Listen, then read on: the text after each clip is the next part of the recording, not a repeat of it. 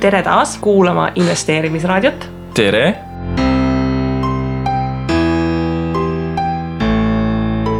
Seekord on meil selline huvitav saade, mis kombineerib erinevaid küsimusi, mis on jõudnud nii investeerimisraadioni kui siis läbi erinevate blogide meieni ja teemaks on, ütleme, selline filosoofiline küsimus.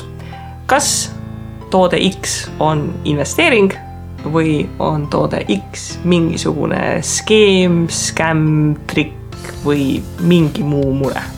Töösõnaga, kuidas aru saada, kas tegu on hea asjaga või halva asjaga? Jah, et mida tasuks uurida ja mis on sellised märgid, mida tasuks tähele panna enne kui investeerima hakata.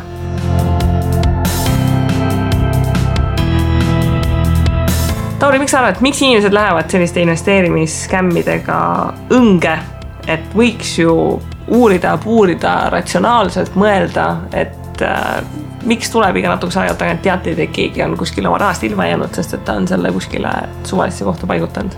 Ma arvan, et küsimus on suuresti seotud just kogemuslikkusega. Et kui inimene ei tea asjast midagi, kui ta tea investeerimisest, kui tal puudub sellega eelnev mingisugune kokkupuude, siis ongi teda võimalik suhteliselt lihtsalt ära rääkida. Kui sul ikka pakutakse ulmelist tootlust, selles mõttes, et inimesi jaoks võib-olla ei tundu see nii ulmeline, sellepärast, et ta taaskord ei ole mõtlenud selle peale, aga see tundub lihtsalt nagu hea raha olevat, et ostad 500 eurose paketi mingisugust toodet, sulle pakutakse, et näed, aasta lõpuks on sellest saanud 900 eurone toode, siis loomulikult siin ju köidab see vahepealne 400 eurot, mis sa nii-öelda tulu teeniksid. Mis võiks olla see esimene nagu hoiatusmärk, et kui suur tootlus on liiga hea? No siin sellega on jälle see sama asi, et kui ma võtan 500 paketi ja 900 saan, on, et kas inimene, kelle poole nagu pöördutakse, üldse saab aru, et tegu on tegelikult väga ulmeliselt suure tootlusega, et me peame jagama siin tegelikult ju 900 500-ga ja me peame selle veel taandama ära ka aastase plaani peale, et kui palju ta siis aastaseks tootluseks teeb. Ja tegelikult selline turu keskmine harjumus võiks öelda, et 0–12% on see tootlus, mida aastas võiks investeeringutelt enamasti loota, välja arvatud siis ettevõtlus, kus on tegelikult taevas on nagu piiriks. No mõtlen võib-olla veidi riskantsemate investeeringutega, ma arvan, et ütleme 12–20 on veel nagu võimalik, eks ju, aga ütleme juba 20 üle on juba selline küsimärk ja sellised pakkumised, mis on juba 30, 40, 50, siis peaks tekkima see esimene mõte, et et kui see on nii hea pakkumine, mida mulle pakutakse, miks siis mulle seda nii head pakkumist pakutakse? Just, sa tood väga hea asja jälle välja, et kui see on nii hea, miks mulle seda pakutakse, et keegi ei anna oma nii-öelda supikausis seda kõige paremat lihatükki ära kunagi. Et tegib ka samamoodi mul küsimus, et kui sellega on võimalik teenida nii suurt tootlust, siis miks sa mulle pakud seda? Mine ja teeni kõik see tootlus ise ära ja ela hästi. Ja seal ongi, üks selgitus on see, et miks seda pakutakse, seal on nagu väga palju müüginippe, et kui sa neist teadlik oled, siis sa õpid neid ära tundma sellist head demagoogikat ja üks argument on see, et miks sa pakud seda, mul lihtsalt ei ole hetkel nagu vaba kapitali ja et sa oled nagu nii hea sõber, et ma tahan sulle pakkuda ja see on nagu see koht, et inimene tarbimislaenu, selline tavakrediidiga inimene tarbimislaenu saab niimoodi 15%-ga enam-vähem, eks ju. Tõmmaku kõik oma krediitkaardid ja kogu laenuvõimekus isegi selle 15 või 20%-ga täiesti tilgatumaks ja ta on ikka 30% plussis, et miks siis mitte, kui see nii suurepärane on?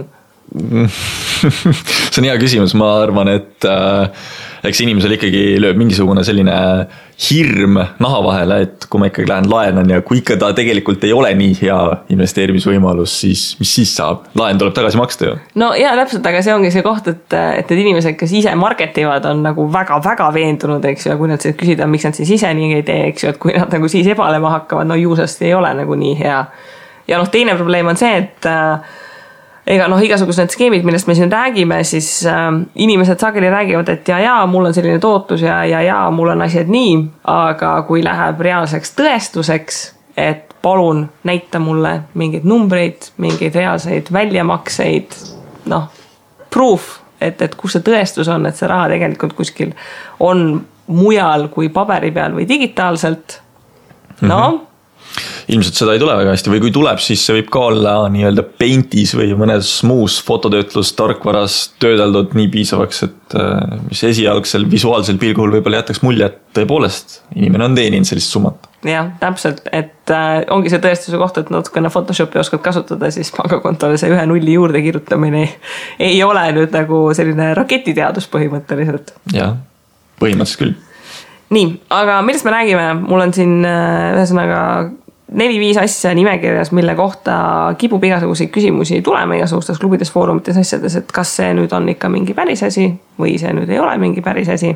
Et me räägiks natukene neist, et on see, et väga paljude asjade kohta ei ole võimalik nagu peale vaadates kohe öelda, et 100% see on skeem. Et enamik asju on kuskil selline natukene halli ala peal, et kui ta ei ole selline päris ilmselge, et kadunud onu Keeniast saadab kirja, et oled võitnud loteriiga, eks ju, siis tavaliselt on väga palju vaeva nähtud selleks, et see investeerimisvõimalus tunduks väga professionaalne ja äge. On sul mõnda head näidet ka kohe tuua? On küll praktiliselt ükskõik mis investeerimisvõimalus sulle pakutakse, kui sa tänapäeval lähed näiteks nende veebilehele, siis on väga vähe pingutust iseenesest vaja, et seal oleks väga professionaalne veebileht ja oma need stock-fotod saad ka kuskilt võtta, eks ju, et sul ongi see investeerimised veebilehte, kus on mingi Kariibi mere mingid rannad ja kõik on nagu imeilus visuaalselt, see, et kas see reaalsus üldse vastab, ei ole mitte millegi põhjal ju tegelikult vaadata. Mul on ka üks hea näide välja tuua, et kirjutan mina siis Rahapuu blogi ja tahtsin omale osta sellist domeeni nagu rahapuu.eu.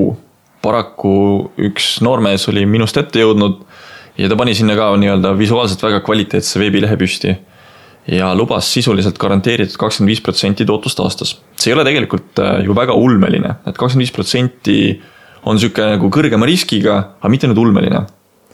Aga ühel hetkel nagu hakkas inimestele tunduma, et see vist ei ole päris õige asi, sellepärast et raha küll kaasati ilusti, esimesed maksed tulid ka tagasi, aga ühel hetkel oli vaikus. Tänaseks on siis selgunud, et noormees on kuskile USA-sse, väidetavalt Californiasse ennast suutnud ära paigutada ja veebileht on maas ja nii on. Minul on selles mõttes väga kurb selles osas, et kui inimesed nüüd hakkavad seostama, et Rahapuu blogi ja rahapuu.eu, mis tegelikult on täiesti 2 erinevat asja, siis mina saan selle eest väga kõvasti nagu kahjustada. Ja see ongi see branding, et ma usun, et see võis olla tegelikult taotluslik, et ta võttis mingi sellise nime, et okei, see rahapuu on ka levinud termin, aga tegelikult kui otsida nagu seda sama rahapuud, mitte keegi ei osta tänapäeval domeeni nii, et ta ei otsiks, nagu mis selle nimega veel tegelikult välja tuleb. Ja ongi see, et vaadatakse, et on nagu mingi natukene sarnane asi, eks ju, mingi usaldusväärne pank või mingi selline hea nagu termin, näiteks mingi hästi levinud mingi selline ala nagu ingliskeelses maailmas pannakse mingi prime investment opportunity, või see mingi selline sõnakombinatsioon, et kui sa Google'isse sisse trükid, see tuleb nagu mingi triljon vastust. Elu sees, kui keegi kuskil foorumis kurdab, et tegemist on skämmiga ei jõua, see peab ikka nagu väga nagu legendaarne skämm selleks hetkeks olema, kui ta Google'i nagu esilehe vastuste hulka jõuab tegelikult searchi nagu tulemusena. Et ma arvan, et see rahapuuga sama point, et rahapuu sisse trükkida, siis tuleb päris palju sinuga seotud vastuseid ja siis võib-olla alles see, et rahapuu.eu paneb raha taskusse. Jah, Google SEO ehk see Search Engine Optimization otsingumootori optimeerimine vist on selle nimi. Sellega tõepoolest vahet ei ole, mis investeerimisega seotud, eelkõige just ühisrahastusega seotud investeeringutest kirjutada midagi, siis neid blogis ja neid kohti, kust informatsiooni saada ei ole väga palju, et ta viskab küll tõepoolest päris esimesteks valikuteks väga mitmete võtmesõnade puhul. Täpselt. Ja see ongi see kõik, mis särab, ei ole veel kuld ja kõik investeerimisvõimalused, mis tunduvad väga-väga ägedad, ei pruugi väga-väga ägedad olla.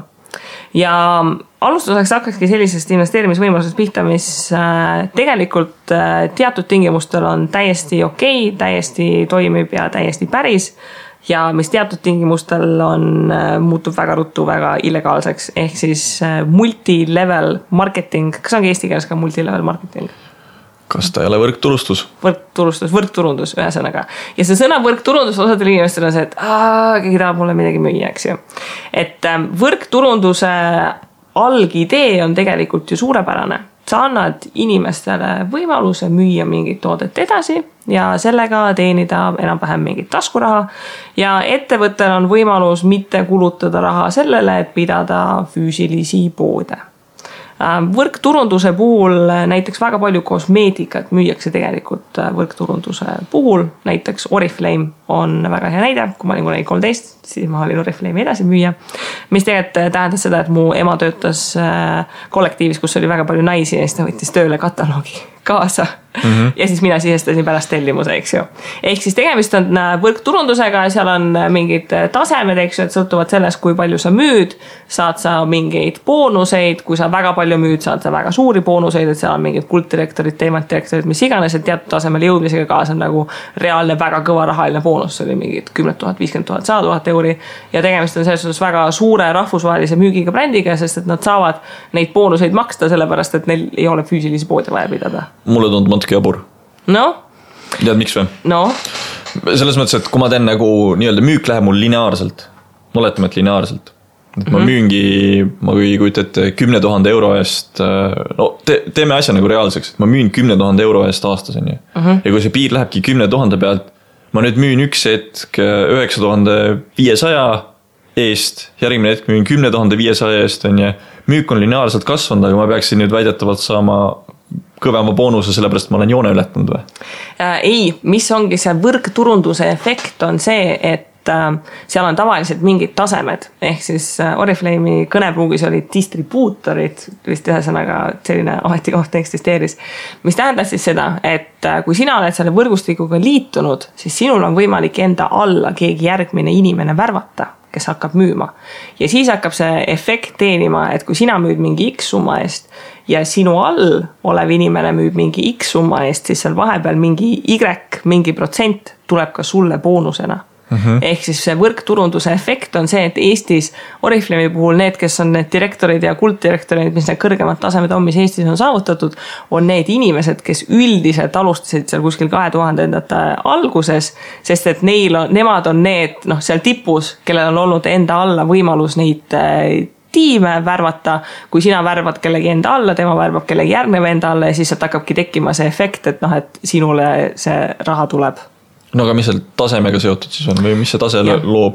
No see tase loobki seda, et üks asi, mida vaadatakse on see, et kui suur sinu enda see isiklik müük on, eks ju, ehk siis seal on mingi teatud protsent, aga vaadatakse, kui suur see tiim on, mille sa enda alla saad, sest et seal on tavaliselt mingi fenomen, eks ju, et kui inimene liitub, see tavaliselt on huvitatud, kui ta teistele ei müü, siis ta ostab vähemalt ise ja sulle nagu jällegi sealt see protsent tulema. Kas tase on pigem siis nagu motiveeriv või ta on nagu piirav? Et kui ma tahan, oletame, et mingi tase on 18 inimest enda alluvusse saada ja minul on 25 inimest, kes on nõus tulema, et kas ma siis ei saa seda taset või? Ei, sul on võimalik värvata põhimõtteliselt nii palju, kui sa tahad, aga kui seal hakkab tekkima see efekt, eks ju, on esiteks see, et kelle sa värbad enda alla, eks ju, ja kui palju need inimesed müüvad. Näiteks on võimalik, et sa värbad kellegi enda alla, kes lõppkokkuvõttes müüb sinust tegelikult rohkem. Näiteks. Aga see on see koht, et vaata, sul on nagu selle tiimi värbajana, sul on nagu vastutus põhimõtteliselt, et näiteks, et sina koolitad neid inimesi ja sa tegeled nendega ja õpetad, et nendest saaksid paremad müüjad. Et see ei ole päris, ta võib-olla praeguseks on nii, aga sellel hetkel, kui mina kunagi ammu liitusin, see tähendas ka seda, et okei, et ma sain edasi müüjaks, eks ju, aga ma käisin mingitel koolitustel, kuidas reaalselt paremini müüa ja mingid nipid, trikid, mis iganes, eks ju. Okei, ühesõnaga tasemed on siiski ikkagi motivatsiooni eesmärgil, et sa tahaksid edasi püüelda. Jah. No, okei. Ja võimalik on edasi püüelda ka siis, kui see inimene, kes sind värvas, ei olnud väga kompetentne, aga samas kui see inimene, kes su värvas, on väga kompetentne ja ta su välja treenib ja kõike muud teeb, on seal võimalik ikkagist nagu päris suurt raha tegelikult teenida.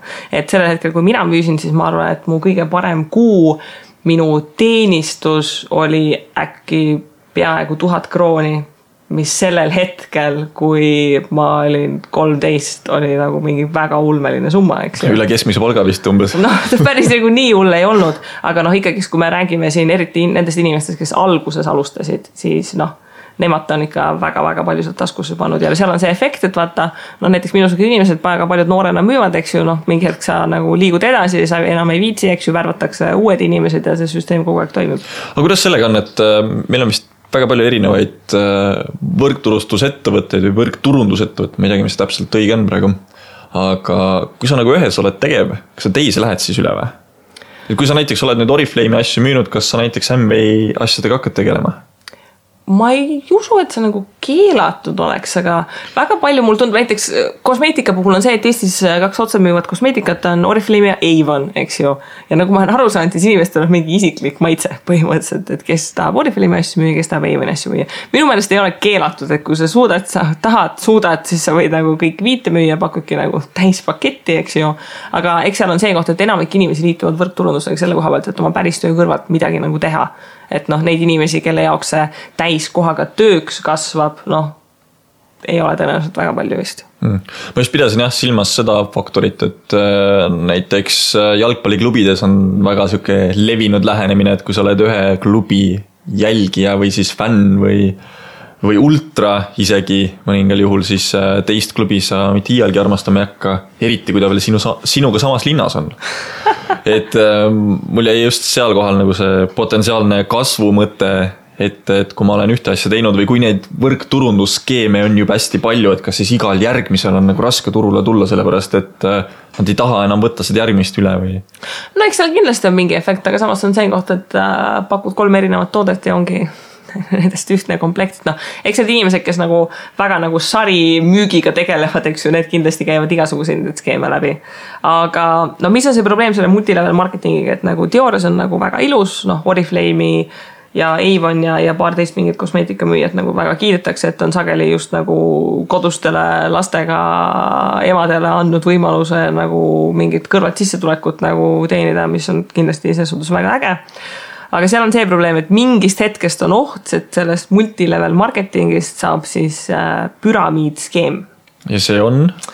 Ja see on nüüd selline põhimõtteline erinevus, kui tarbijakaitse ja kõik muud tegelased uurivad, et kas mingi asi on püramiidskeem või mitte, on see, et multilevel marketing puhul on see, et sa liitud, sa hakkad müüma, aga sul ei ole üldiselt mingit kohustust, et sa iga kuu pead mingit asja ostma. Et Oriflame'iga liitudes ei ole nii, et iga kuu pead ostma 10 huulepulka, tee nendega, mis iganes tahad, eks ju.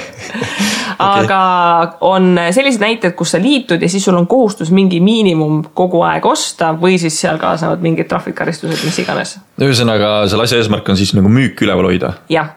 Ehk siis see, et kui sina värbad enda alla inimesi, siis sina teenid raha selle pealt, et need inimesed on värvatud. Et see, et kas nad ise midagi edasi müüvad, see ei ole nagu väga oluline, vaid see, et nad on värvatud ja tegelikult see on nagu kindel rahavoog, nii kaua kui nad värvatud on, eks ju, et sealt midagi tuleb ja sina teenid nende pealt raha. Ehk siis püramiidskeemid teenivad raha laienemise pealt, mitte et see toode kõige olulisem oleks. Aga kuidas ma saan aru, kas ettevõte on nagu püramiidskeem või ta on siis nii-öelda klassikaline multilevel marketing ettevõte, kus on kõik okei? No esimene koht ongi see, et kas ja kuidas on igasugused tasud jaotatud, et kas seal on mingi liitumistasu, see võib veel olla. See on ka näiteks Oriflame'i puhul, ma ei tea, kas tänapäeval on, kui mina olin, siis oli liitumistasu, et nagu mingi aastamaks, millega mingid asjad kaasnesid. Aga püramiidskeemi puhul on see, et sul on ikkagi mingi miinimumkogus, mida sa kogu aeg pead ostma, tarbima, tegema, või siis, et see reaalne mingi aastamaks on mingi meeletu summa põhimõtteliselt ja seda marketitakse tavaliselt nagu, et sulle on antud suurepärane võimalus, et sa saad nüüd hakata seda asja tegema, mitte nii, et meil on ägedad tooted, mida nagu ägedad inimesed ostavad. Elitaarse kaubaga saad tegeleda siis ühesõnaga. Ja, täpselt. Ja, aga kui mitme erineva võrkturundusettevõtte pakkumisi sinul nii-öelda viimasel ajal laual olnud on? Kas on keegi tulnud, et kuule Kristi, mul on siuke huvitav, erakordne, äge asi pakkuda sulle, et tahad sa? Kusjuures mul on aeg-ajalt mingid inimesed, keda ma pole mitu aastat näinud, neid tuleb postkasti mingi kiri, et viimati keegi saatis kirja, et Lionessil on mingi cashback card, äkki sa tahad liituda. Ja mul oli paar aastat tagasi selline kogemus, et üks minu kursakaaslane hakkas müüma Monaviid. Oled sa sellest kuulnud, mis see on? Olen küll. 30 eurosed mahlajoogid. Jaa. Mis need mahlajoogid nii eriliseks tegi? Mul ei ole õrna aimu, sellepärast, et ma ei süvenenud asja väga. Peale selle hinna, jah? Peale selle hinna. Ja seda ma ei saanud ka väga hästi kohe algusest teada, vaid tükk aega pidi kauplema ennem kui siis teada said, et mis asi maksab. Ja. Ehk siis Monavii puhul oli see väga nii klassikaline nagu püramiidskeem, kui üldse sa ei ole, et esiteks see sõber helistas, et pole nii kaua näinud. Kuule, mul on selline äge jutt, et sellel kuupäeval, sellel õhtul, kas sul on aega? et tahaks sellisest imelisest võimalusest rääkida. Ei, ma tahan telefoni teel kohe, räägi mulle. Ei, tule ikka sinna, see on ikka nagu, see on nagu laivis kordades nagu parem ja see on nagu selline, seal on ma tahan telefoni teel. Ei, kuule, me pole nii kaua näinud, tule, saame kokku, räägime. Okei. Et umbes selline see vestlus kipub olema, eks. Ehk siis Monavi hüüdlaus oli see, et mis Monavi maala tegi väga ägedaks, oli see, et ta sisaldas endas Akai mahla, mis on siis mingi, ma ei tea, mingi juurvili, puuvili, mis iganes. Ühesõnaga ülitervislik. Akai oli kunagi mingisugune kõlaritootja, vähemalt mul on silme ees pilt ühest vanast muusikakeskusest, kus oli ka Akai peale kirjutatud. See on Akai, see peaks olema C-ga vist, see Akai. See oli K-ga. No. Ühesõnaga, et ta on mingi väga super hea ja tervislik. Ma olen Akai mahla smuuti sees joonud, on tõesti väga hea. See suhtes täitsa super, seda on niimoodi, et ala, kui sa teed mingi smuuti, paned sinna mingi korgitäie, et ta on nagu, ma ei tea, mis iganes asju täis. Ühesõnaga, nagu asi võib täitsa tervislik olla, kõik on väga super. Aga mille siis hakkas tekkima probleem on see, et kui sa tahtsid liituda selle Monavi skeemiga, siis see liitumine tähendas seda, et sul oli mingi teatud kogus mahla, mis sa pidid põhimõtteliselt nagu oma hinge ära lubama, et sa iga kuu ostad selle välja. Ja kui palju see olla võis? Ma ei mäleta neid liitreid, aga see kogus oli selline, et üks inimene seda mõistlikult nagu väga ära ei tarbinud. Ja no ütleme, see kogus ei pea väga suur olema, kui see mahlapudel 30 € maksab, eks ju.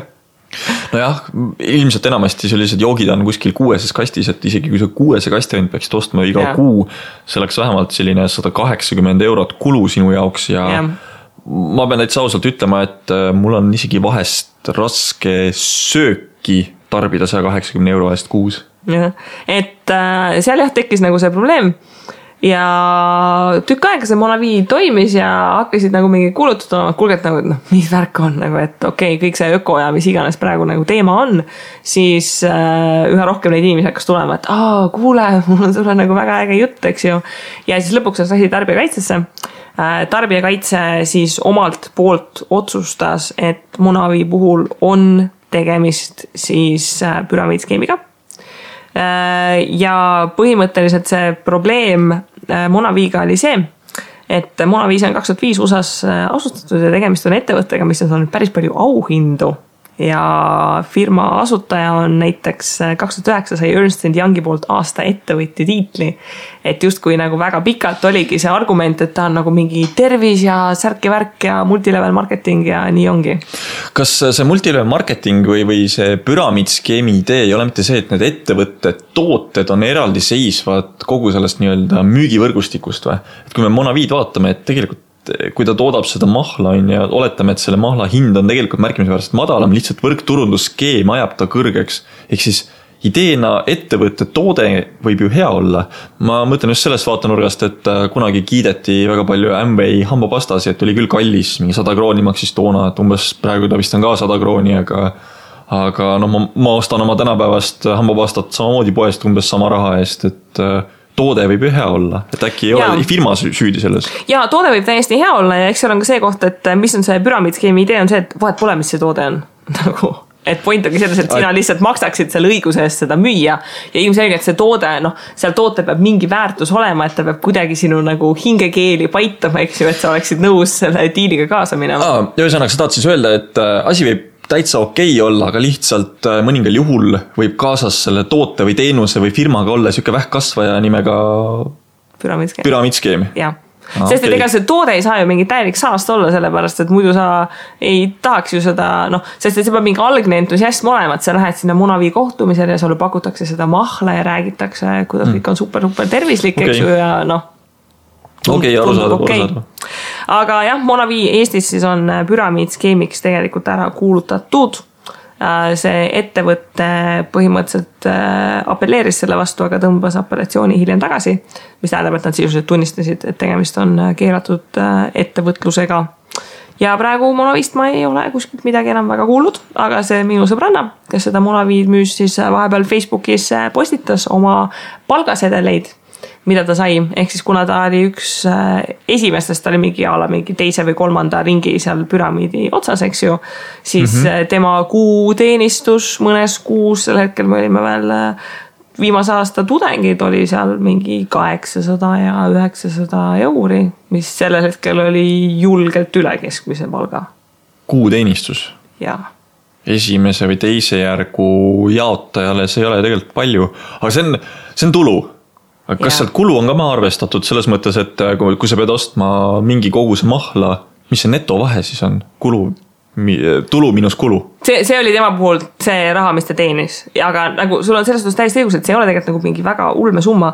Ja Monavi puhul oligi see, et näiteks kui Monavi 2007 aasta majandusaruannet vaadata, siis alla 1% levitajatest teenis sellel hetkel komisjonitasu ja neist vaid 10% teenis rohkem kui $100 nädalas. Ja siis veidikene aega edasi, 2011, kui vaadati seda aruannet, siis hulgimüüjad keskmine aastapõhine tulu oli umbes $2000. Mis on vähem kui Eesti miinimumpalk aasta jooksul. Jah, mis tähendab, mis on mingi 200 euri siis kuus vähem. 150, 180 eurot kuus. Ja no mis on nüüd selle asja hind, et sa siis oled selline püramiidskeemi nagu turundaja. Kui on see multilevel marketing, sa müüd toodet, inimesele meeldib toode, ta ostab, ei meeldi toode, ei osta, see suht, kui see peale ei käi, ei ole nagu mingit probleemi, eks ju. Mis on probleem selle püramiidskeemiga see, et selleks, et seda asja käimas hoida, eks ju, sul on vaja kogu aeg värvata. Ja see on nagu see koht, et okei, kui sa mingi hetk nagu kõikidele nendele inimestele, kes sulle ei meeldi, oled selle püramiidiskeemi nagu pähe määrid, eks ju. Kellele sa siis seda asja müüma hakkad? No Facebook on ju suur laia. No Facebook on ju suur laia ja siis tulevadki sellised kõned inimesed, keda sa pole mitu aastat näinud, et kuule, mul on üks väga hea idee. Mul tuleb sellega meelde mingisugune Soomest aastal, ma ei tea, kas 2011 alguse saanud multilevel marketing taaskord, ma ei tea, kas ta oli püramiidskeem või mitte, et ma ei olnud suhelnud ka oma klassivennaga tükk aega gümnaasiumi päevilt siis 3 aastat või 4 aastat teantast midagi. Ja siis üks hetk ka Facebookis kirjutas veel Orkutis isegi toona, et kuule, et mul on sulle mingi hea idee pakkuda. Et täna niimoodi tagantjärgi mõeldes siis väga, väga huvitav on tõepoolest neid kõnesi ja vestluseid saada, kus kutsutakse sind põhimõtteliselt mingisuguse asjaga liituma, kuigi inimesega sa ei ole ise rääkinud võib-olla pikka aega. Ja hetkel on... mis pagana Technologies on? Kairos Technologies, mis on jälle mingi uus ja põnev asi, mille kohta meil tuli küsimus, et mis asi see täpselt on. Ja siis ma reaalselt googledasin, et aru saada, et mis asi see täpselt on. Ja pärast 5 minutit ma ei saanud aru, mis asi see on, mida nad reaalselt müüvad. Ma olen tähele pannud, et viimasel ajal asi nagu liigub rohkem sinna üle, et tootasemel hakatakse mingit teenust müüma pigem. Et mingi hetk üks härrasmees ka ühes raamatupoes lähenes mulle ja tema oli mingi Network 21 esindaja, mis väidetavalt pidi informatsiooni müüma. Ja siis küsisin ka, et mis informatsiooni te siis müüte, tule koosolekule, et siis räägime. Et tegelikult informatsioon on küll väga ääretult oluline, eriti just tänapäevases maailmas. Aga see, et sa tänaval kellelegi lähenes, et kui ma müün informatsiooni. See tundub jah sellise spioneerimise või... Ühesõnaga selle Kairos Technologiesiga on see, et nagu taaskord veebileht on väga äge, sellised nagu Facebookileht ka selline etnofutu, sellised ilusad kosmosevaated ja nagu üliilus, ses suhtes, et minu nagu hingele väga meeldivad sellised pildid. Ja siis ma nende nagu kodulehet loen, mis siis Kairos Technologies teeb. Ja siis on see, et nad on täielikult keskendunud high-end ehk siis tipptaseme secure, kindla online kommunikatsiooni ja grid computingu arendamisele ja laiendamis jaotamisele. Ja siis mul oli mis asi see nagu tegelikult mis nad toodavad? No ongi nagu Kairos Technologies is focused on development and distribution of high-end solutions for secure online communication and grid computing. Okei, Monavi on selles mõttes väga kuldne toode selle kõrvale, et seal on mahla. Ja reaalselt nagu pudelimahla nagu tujule vähemalt tehakse, eks ju. Selle puhul on nagu ma ei saagi nagu reaalselt nagu ma käisin nende Facebooki lehel ka, kus on nagu see Hall of Fame, kes inimesed on mingi 3% või 5% või ma ei tea, mille peale jõudnud ja siis mul oli see, et aga mida te nagu müüte? Nagu ma ei saanud ikka aru. No ma loodan, et ma siiralt loodan, et me nüüd kellegile liiga ei tee sellega, aga tõepoolest, et kui ainukene koht, kust informatsiooni ammutada on ettevõtte enda mingisugune koosolek või meeting, kus nad siis põhimõtteliselt ei luba sul saada neutraalset vaadet, vaid seal käibki siuke nii-öelda kultuslik kummardamine, siis ma ei ole ka kindel, et kas see on just õige koht, kuhu minna. Et ma kahtlen praegu, et kui sa juba ei saa internetis aru, mida see Kairos Technologies nagu siis pakub, et kui nendel peaks mingi üritus olema ja kui sa siin üritusele peaksid minema, et kas see siis ka midagi nagu endaga kaasa toob positiivset? Ja ei no see on see, et kui ma praegu siin surfan Kairos Technologies veebilehel venekeelsel variandil, siis väga head mis iganes asja müüjad on käinud septembrikuus Dubais. Ja siin on pildikud, nad on palmi all ja neid bussidega kuskile kärutatakse ja osadele... Bentleid jällegi või? Ja mingid Bentleid on ka ja... Kuule, ütle mulle üht asja, et kunagi olid Cincino, ma ei tea, kas see on, ta vist on võrkturundus on ju, kas ta püramiidskeem on, seda ma ei tea, andke mulle andeks Cincino kuulajad, aga... See on see kohvi, eks ju? Jah, kohvi. Ja kas mitte ka sama Monaviga ei olnud see, et mingisugune autokultus käib. Et Cincino ka mingi head aastat tagasi kusagil Solarise, mitte päris parkimisplatsil või kusagil oli nendel see autode park väljas, kui nendel üritus toimus. Nendel oli minu meelest kõik väga hästi ja korralikult aetud, et autod võisid seal väljas olla, aga see kultuselement, see auto, miks kõik ajavad seda autot, aga miks nad kiitlevad autoga, näiteks mind ei huvita absoluutselt mingisugune, ma ei tea, mis auto siin pakuvad, BMW X5 või Porsche Cayenne, et no see ei ole see, mismoodi mina näen oma elu elavat, et miks kõik nagu ihalevad autot. Selle Sino kohvi kohta võin öelda, et selle kohta ei tule mingit väga kahtest infot välja. Mulle sõbral on Sino kohvimasin olemas ja ma lähin päris mitu tessi Sino kohvi ja see kohv on isegi täitsa hea, nagu ma aru saan, siis ta on lihtsalt nagu kandis. Aga ühesõnaga siit on nagu aru saada siis seda, et kõik võrkturundusskeemid ei ole tegelikult püramiidskeemid ja tegelikult hästi ülevalpeetav nii-öelda võrkturustus ehk siis soovitusturundus põhimõtteliselt võib hästi töötada ja me ei saa ettevõttele öelda, et see on halb või mitte, eks? Ja selles suhtes müü nagu sõbrale kohvi nagu, noh, ma ei tea, miks mitte, eks ju. Okay. Aga see autovärk on ka selles suhtes väga huvitav, et Oriflame'i puhul ka mingil tasemel sinu au ja kuulsus saab premeeritud sellega, et sa saad uue auto. No miks, noh... Mis ma teen selle autoga? Kujutame ette, et ma olen selline noor millenniumi laps, kes elabki linnas ja no, mind ei huvita see auto, aga kuidagi mood ikkagi suudetakse just seda autot ihalema panna, see on nagu mingi objekti või siis, no, kui sa seda auto puruks või kui sa auto amortiseerub sul pikema aja peale, et sest ei ole sul ju nagu väga palju kasu, et miks siis nagu kummardada sellist asja? Ma ei ole sellest aru saanud. No jaa, selles suhtes, eks igal inimesel on see, mida ta tahab, et no Oriflame'i puhul on ka see tegelikult, et näiteks teatud taseme need direktorid, kes on, eks ju, et neil on iga aasta mingi sõidavad kuskile eksootilisse riiki ja noh, selles suhtes no okei, reisimine küll, aga kui ma seal juures jälle näen, et Kairose pilti sa mulle näitasid just praegu Bentleytega seal sõidavad ringi ja näpud püsti kõigil, et no... Ja. Ma võtsin praegu need awardid siin lahti, kui sa oled mingid erinevad direktoritaset, nagu siin on mingid Diamond ja Sapphire ja mis iganes autod, mis on valikus, Honda CR-V, Toyota Fortuner, siis on võimalik erinevaid Mercedeseid saada ja siis sealt edasi järgmine tase on veel igasugused mingid nädalased reisid kuskil eksootilistes kohtades. No, ma ei tea, why not? No, ma ei ole autoinimene selles mõttes. Ühesõnaga autoks, aga selles suhtes, et mida tasub tähele panna on see, et nagu räägitakse praktiliselt kõikidel sellistel nagu ka püramiidskeemidel on see, et seal lõpus, tunneli lõpus on nagu siis Bentley, eks ju. Kas ta reaalselt on ka, et see keegi paneb Facebooki pildi sellest, et keegi seisab Bentley kõrval, eks ju, et noh, see ei ole nagu päris see. Eestis minu meelest üks äärasmees on kindlasti olemas, kes on saanud omale Audi Monavi kaudu. Ja Cincino masinaid Audisi olen näinud ka sõitmas ringi. Üks voorab Tabasalus või Tabasalu suunda. Eestis peaks paar Oriflame'i kaudu olevat autot ka nagu tegelikult täitsa olemas. Aga see autode nii-öelda olemasolu ei ole tegelikult midagi müstilist, sest et tegu on ettevõtmisega ja vaadake, kui palju tänaval liigub ettevõtetele kuuluvaid autosi. Ja. No ja see on ka see koht, et tegelikult ega nagu selline otsemüük nagu olles ise nagu panastatud Oriflame'i teinud, eks ju, et noh, seal on, noh, esiteks nagu see esimene steppe, eks ju, et kellele ja kui agressiivselt sa müüd, et ilmselgelt selleks, et väga edukas olla, pead sa nagu päris agressiivselt müüma, et noh, selleks on ikka teatud tüüp inimeste ja kes nagu neid eisid suudab taluda, sest et noh, see, et nagu mina tegin seda, et nagu kui sõbrannad käisid või ema sõbrannad käisid, et nad sai kataloogi vaadata versus see, et ikkagi osad inimesed seda Oriflame'i müüki ja Avoni müüki ja teinud ka nii, et nad käivadki ukselt uksele koputavad nagu sellel hetkel, kui see asi ei olnud veel nagu nii suur, et noh, tegelikult see on ikka väga-väga ränk töö.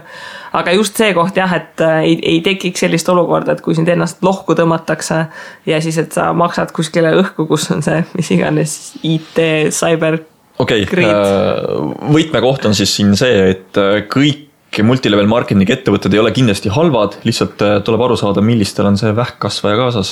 Ja see on see koht, kus Google aitab. Selleks hetkeks, kui enamik asju Eestisse jõuavad, on välismaal juba esimesed küsimärgid tegelikult tekkinud. Okei, aga Kristi, mul on siuke äge pakkumine sulle. Nii. Binaarsed optsioonid. Kuna mul aegalt on kirjutatud blogis nagu mingi õnneks üks inimene on vist nagu binaarsed optsioonide kohta küsinud, aga mulle kui blogijanna, kes kirjutab inglise keeles, on rohkem kui üks email tulnud ettevõtetelt, kes binaarseid optsioone pakuvad ja neil on tulnud selline pakkumine, et pane meil siis affiliate link, ehk siis see on selline reklaam, mille puhul kui keegi klikib ja läheb, teeb konto, nad suudavad trackida, et ta on sinu juures tulnud ja iga inimene, kes reaalselt konto teeb ja mingid esimesed tehingud teeb, siis ühe inimese kohta makstakse seal vahemikus niimoodi 50-75 kuni 100 euri põhimõtteliselt. Päris korralik summa ju. Jaa, ehk siis ilmselgelt, kui ma nagu, õnneks mu blogilugejad, ma oletan, et kõik on piisavalt targad, et nad ei langeks sellisesse ohvriks. Aga ma arvan, et Ameerika puhul aegad, kui on see, et see get rich quick, eks ju, ja keegi teeb nagu sellise postituse, et kuule, ma aastasin täiega sellise ägeda asja, binaarsed optsioonid ja nagu teeb ilmase sellise photoshopitud screenshoti sinna ka, eks ju, et kus rämedalt pappi on ja siis kõik ullikesed lähevad ja panevad ennast kirja, siis võiks päris ruttu rikkaks saada, kui moraal ei ole. Muuseas, Eesti kõige nii-öelda kuulsam või edukam binaarsete optsioonide kaupleja on ka õpetaja. Kas keegi Mart, kes elab nüüd Barcelonas või kuskil jaa, ma olen seda lehte näinud, see ei olnud nagu väga hästi tehtud, et ei jätnud usaldusväärselt muljet, aga seal oli jah Mart, keegi õpetaja, kes Barcelonas nüüd elab. Kristi, sa oled ka õpetaja? No ilmselgelt nagu mul on siin see, mingi võimalus. Vahest sa ikka käid Barcelonas, mis tulude eest sa käid seal? Ja, täpselt, ma olen varsti Portugali, eks ja see binaarsed optsioonid on, eks ju. Miks ta siis ei ole hea? Miks ta siis ei ole hea?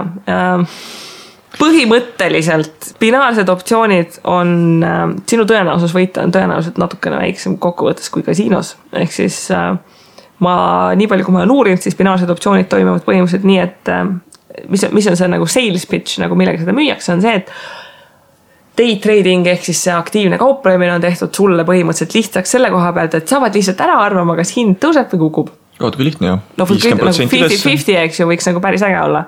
Milles on probleem on selles, et kui sa võidad, siis sa tavaliselt saad nagu mingi koefitsiendiga ala mingi 1,3 või 1,5, eks ju, enam vähem.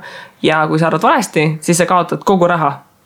Ehk siis, kui sul läheb nagu 50-50, siis lõppkokkuvõttes ei ole see tulemus ikka nagu päris hea. Ühesõnaga see siis nagu sumbub välja väga paljude katsete jooksul, et kuna tõenäosus, et sa metsa paned ja kui tõenäosus, et sa võidad on täpselt 50-50, siis kuna võidu puhul sa teenid vähem, kui sa tegelikult kaotuse puhul kaotad, siis see tähendabki sinu kaotust suures pildis. Jah, et sa pead väga tugevalt oma ennustusvõimega ületama igasuguseid pädevaid investorid selleks, et seal oleks võimalik lõppkokkuvõttes plussi jääda. Ja kui sa plussi jääd, siis selgub, et ettevõtte on oma butiigi kinni pannud ja raha kätte ei saa.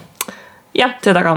Et ütleme, binaarsed optsioonid, see on nagu see fenomen, et inimene, kui ta läheb elus esimest korda kasiinosse ja siis ühe korra nagu paneb mündi sisse ja tõmbab seda kangi ja siis võidab, siis pärast seda ta ei tohi mitte kunagi enam kasiinosse minna, sest et nagu rohkem tal ei ole võimalik nagu plussi jääda põhimõtteliselt.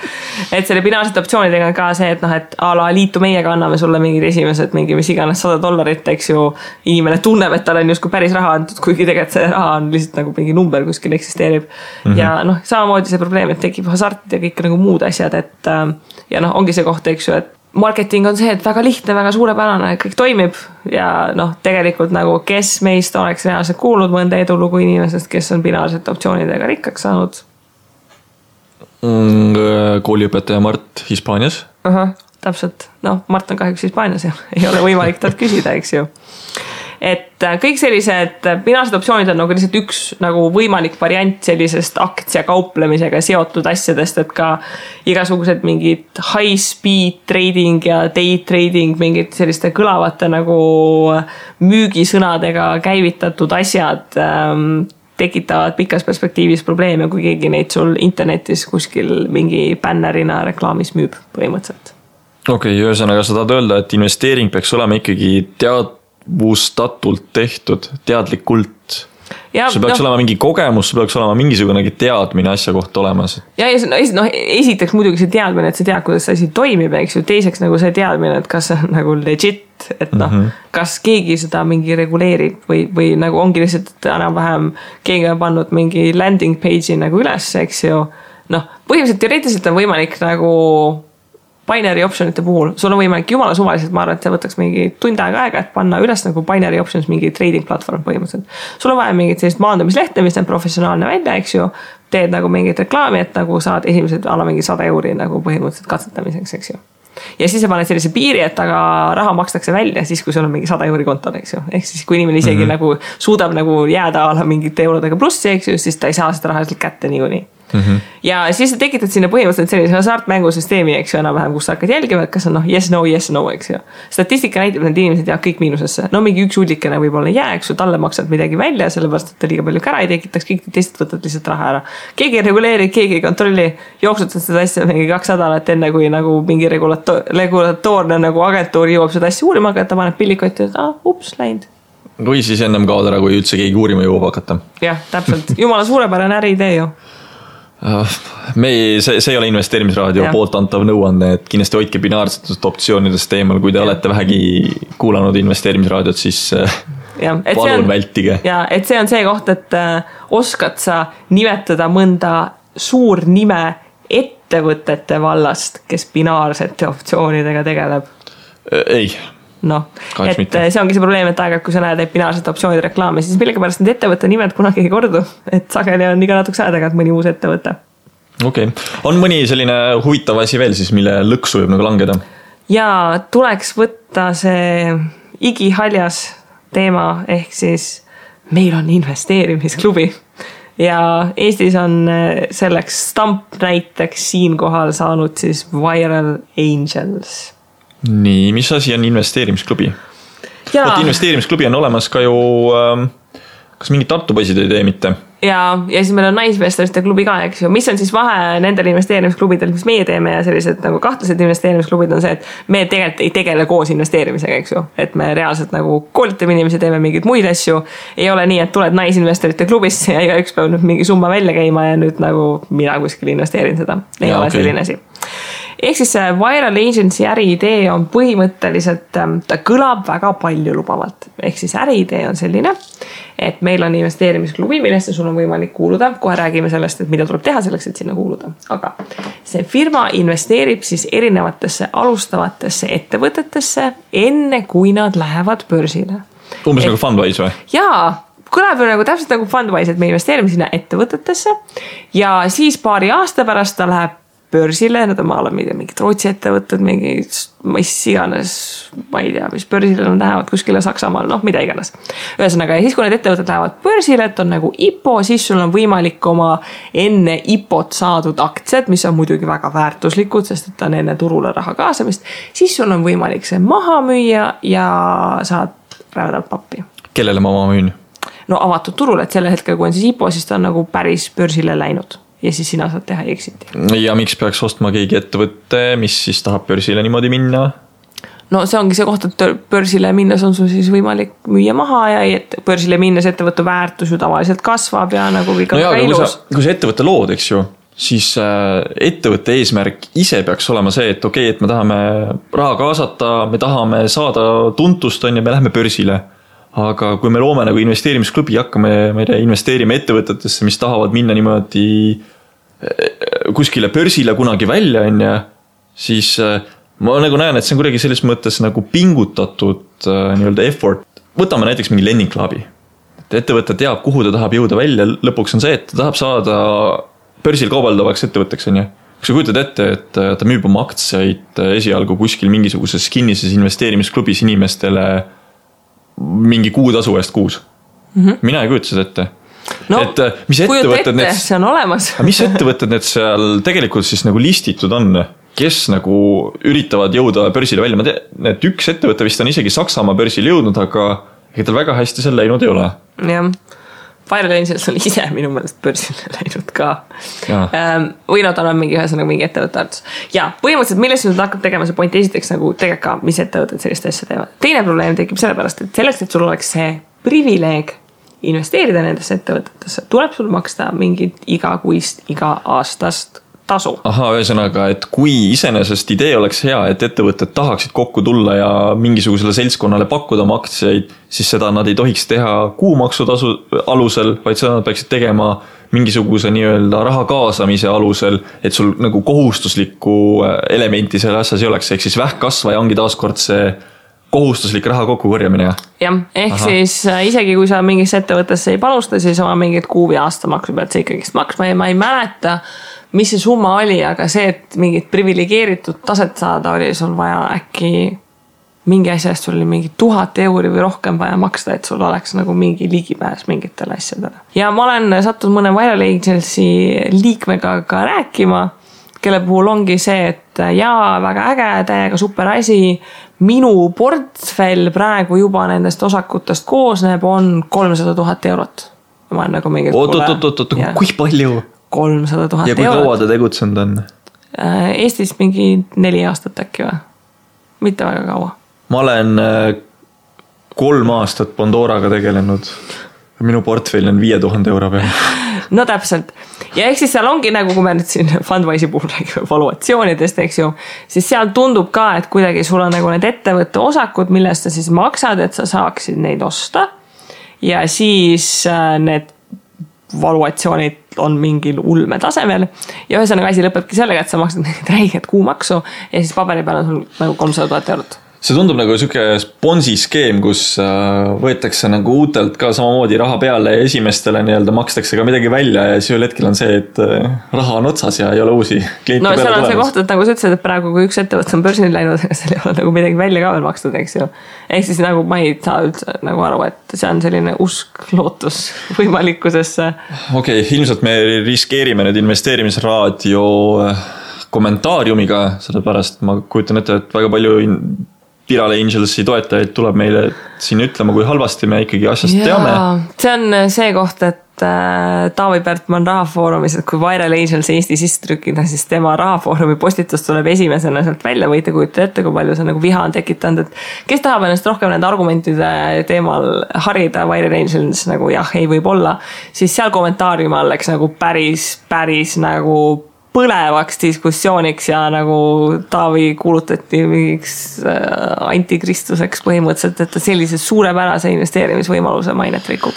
Põhimõtteliselt Taavi oma Rahafoorumi ideega on jah, võtnud väga hästi üles selle mitte ainult Viral Angelsi, vaid üldse nagu võrkturundusskeemide, püramiidide nii-öelda lahti arutamise, ta tihtipeale kirjutab ja kommenteerib neid ühte teistpidi, et tasub minna Taavi foorumisse ennast harima ja seal tõepoolest näeb sellist uskumatut naiivsust, kus Viral Angelsi esindajad siis räägivad, kuidas ikkagi Taavi saab asjadest valesti aru, aga mina kui kõrvaltvaataja, ma ei ole ühegi sellise asjaga seotud, mul ei ole õnneks ka tehtud pakkumist Viral Angelsiga liituda, vähemalt teadlikult mitte, siis neutraalse vaatena ma pean ütlema, et ikkagi Taavil vist on natukene rohkem õigus, sellepärast et Taavi nagu käsitleb oma raha Warren Buffettlikult, et kaitse oma raha põhiosa, et kui sa ei tea, kuhu see raha läheb, siis see, et ta läheb mingisuguse ettevõtte nii-öelda kasutamisse, siis nii palju kui ma Taavi asju jälginud olen, siis Eestis oli ka väidetavalt ettevõtte, kes pidi minema lõpuks börsile, Vasa Minerals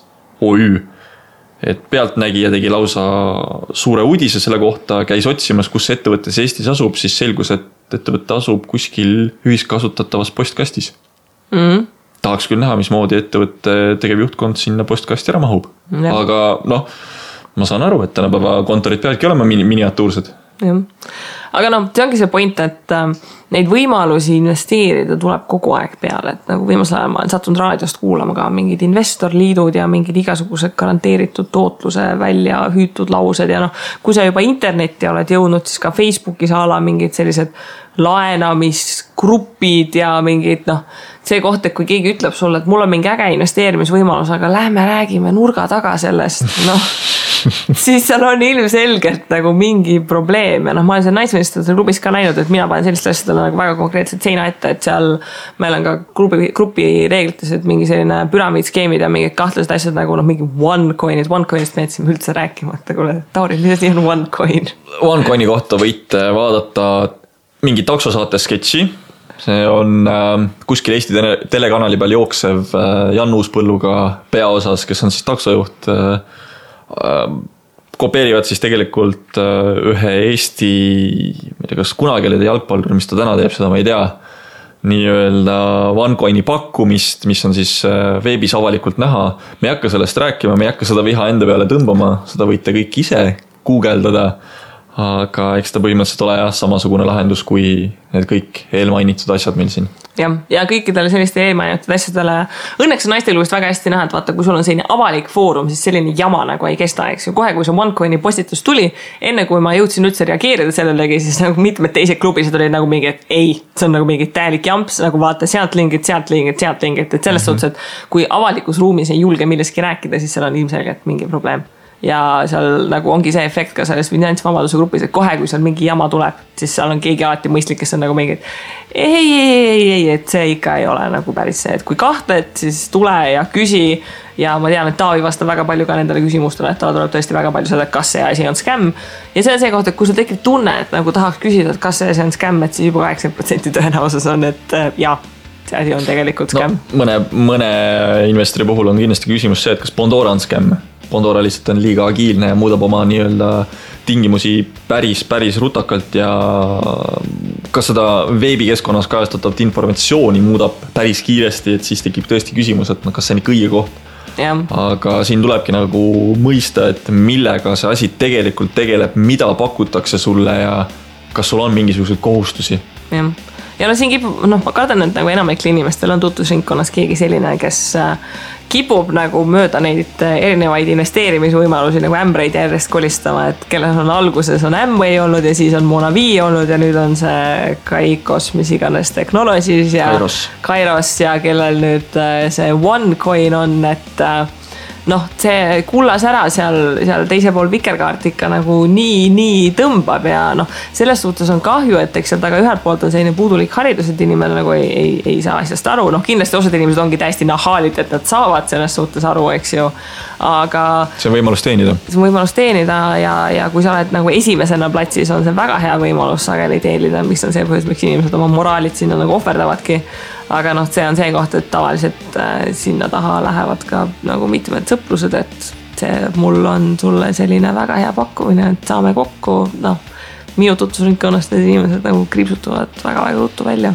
Ühesõnaga kokkuvõttes hoiame kriitilist meelt. See on vist investeerimisraadio mingisuguseks suureks sloganiks saamas, et meie eesmärk on ka siin pigem õpetada, näidata ja viidata, et kuhu minna, samas ise ka õppida selle teekonna peal, kus me oleme.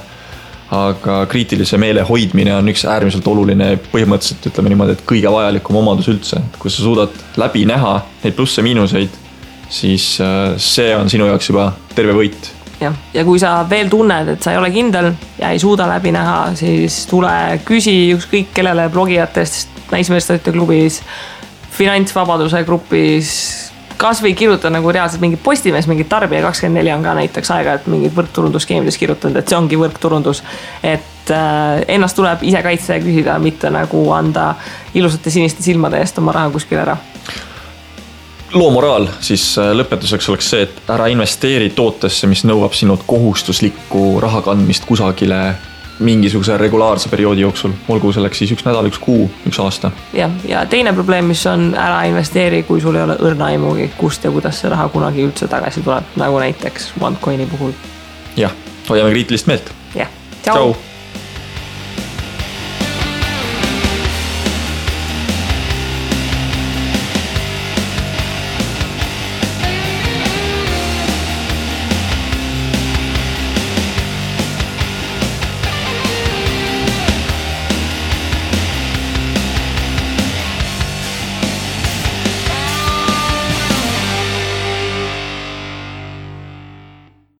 Investeerimisraadios kuuldud tuleb käsitleda kui meelelahutusväärtusega informatsiooni. Me ei jaga investeerimisega maksunu ning kuigi püüame edasi anda võimalikult täpset teavet, siis igasugune investeerimisrisk jääb investori enda kanda. Ükski investeerimisraadios nimetatud tehing ei kätke endast soovitust antud vara osta või müüa.